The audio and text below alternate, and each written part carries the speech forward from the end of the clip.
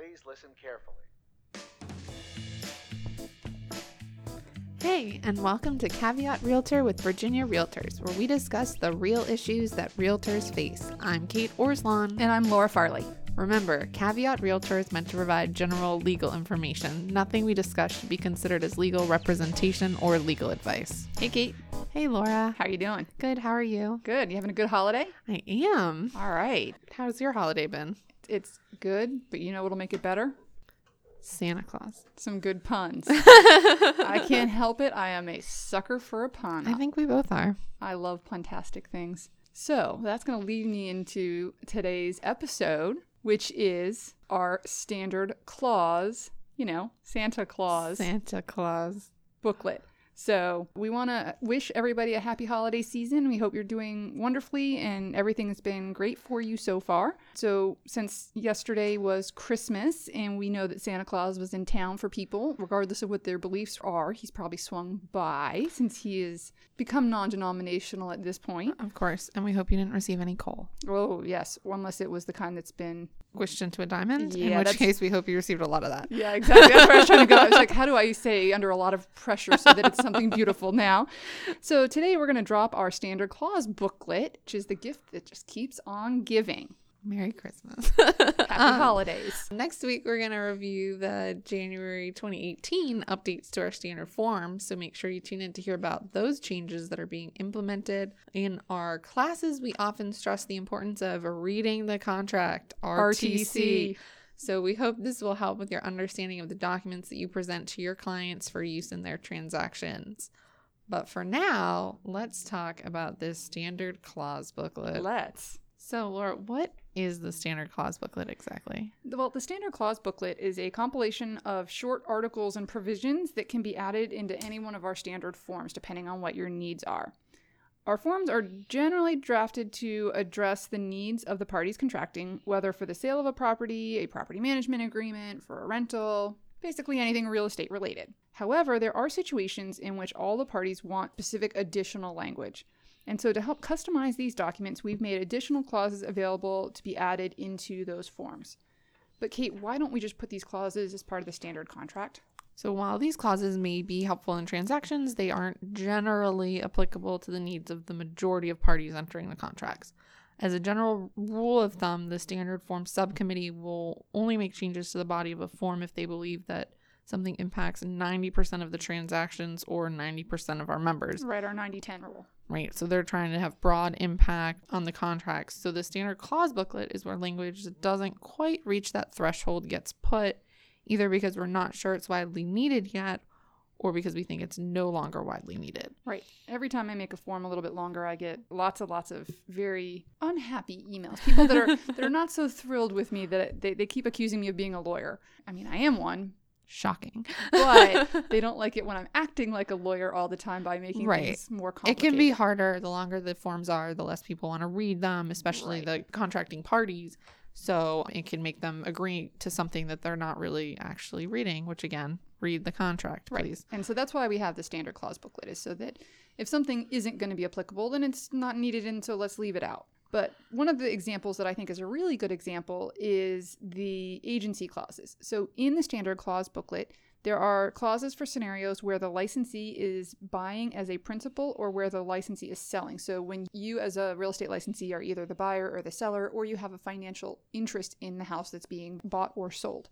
These clearly are not going to apply to all transactions and probably not even a majority of the transactions in Virginia.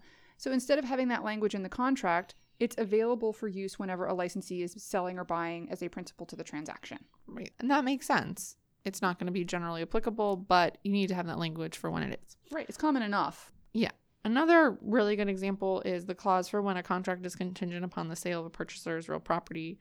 It's a scenario that really frequently arises in the context of home sales, but it's, again, not applicable to all home sales. So instead of having the language as part of our standard contract and requiring parties to cross out sections of the contract, which can become messy and confusing, it's available to simply add to the contract. An easy addition. Right, exactly. So, Laura, how do I use the standard clause booklet? Well, if the parties to the contract want to add additional language beyond what is already in the standard agreements, first check out that standard clause booklet, because There's no need in reinventing the wheel. We hate that. If we can do it for you and you guys don't have to keep redoing it and starting from scratch, that's one of the things that we want to do for you. If there is a clause that addresses your need or your client's need, then just all you have to do is insert it into the contract, either in the additional terms paragraph or on an addendum to the contract. If you use an internet forms provider, then you'll be able to do that electronically and pretty quickly. However, if the language is not available as part of the standard clause booklet, we're going to recommend that you have your client seek the advice of an attorney who can draft language, especially if it's something complicated. And the reason for that is that you don't want to assume the liability. And there's quite a bit of liability around drafting provisions, especially when it can have unintended consequences, and it can also venture into the area of unauthorized practice of law. Kate, you and I both went to law school. We studied for the bar. We spent a lot of time and energy and effort. And while I'm always happy to have more lawyers joining our profession, they got to go through the same hoops that we jump through in order to get there. You just never want to be assuming liability that you don't need to. Right. And the other thing I want to remind many of you is that a lot of E&O insurance carriers will only provide coverage for forms and language that's been provided by either a trade association or an attorney. So if you draft your own language, you run the risk of not having coverage if you start drafting those provisions.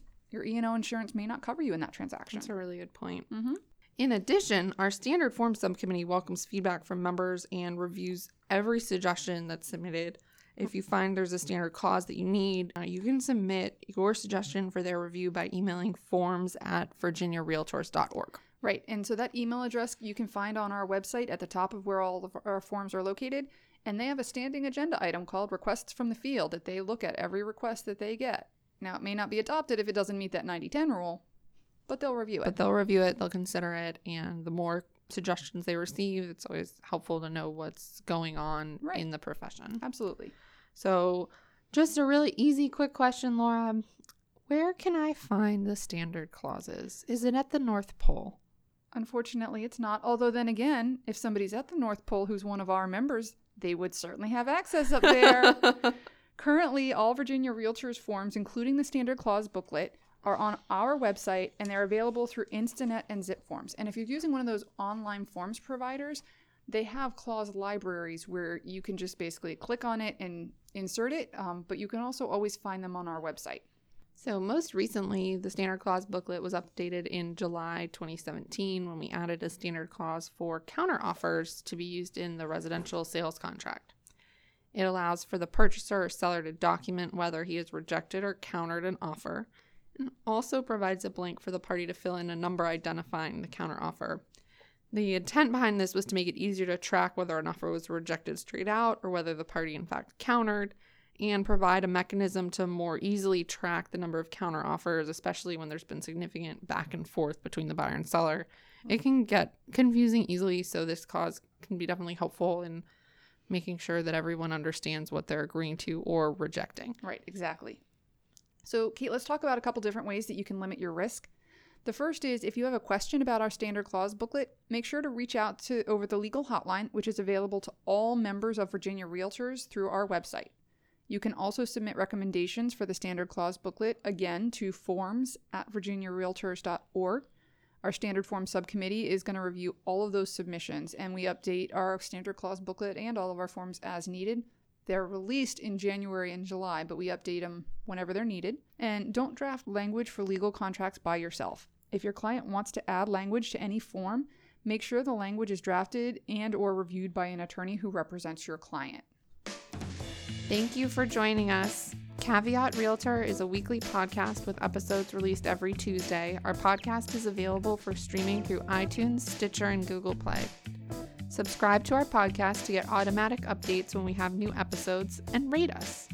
Remember, members of Virginia Realtors have access to our legal hotline where we can provide you with legal information. You can access the legal hotline on the Virginia Realtors website under the Legal tab on the For Members section. Make sure you are logged in to see this page. Thanks so much. Bye. All of the members of this podcast are attorneys. The legal information in this program is not a substitute for personalized legal advice from an attorney licensed to practice in your jurisdiction. The information provided by Virginia Realtors is a general reference work as a public service and does not constitute solicitation or provision of legal advice. We provide this general legal information on an as-is basis. We make no warranties and disclaim liability and damages resulting from its use. Legal advice must be tailored to the specific circumstances of each case, and laws are constantly changing. The information provided in this program should not be used as a substitute for the advice of a competent counsel. This has been a production of Virginia Realtors, copyright 2017. This podcast features the song Please Listen Carefully by Jahzzar, available under a Creative Commons Attribution Share Alike license.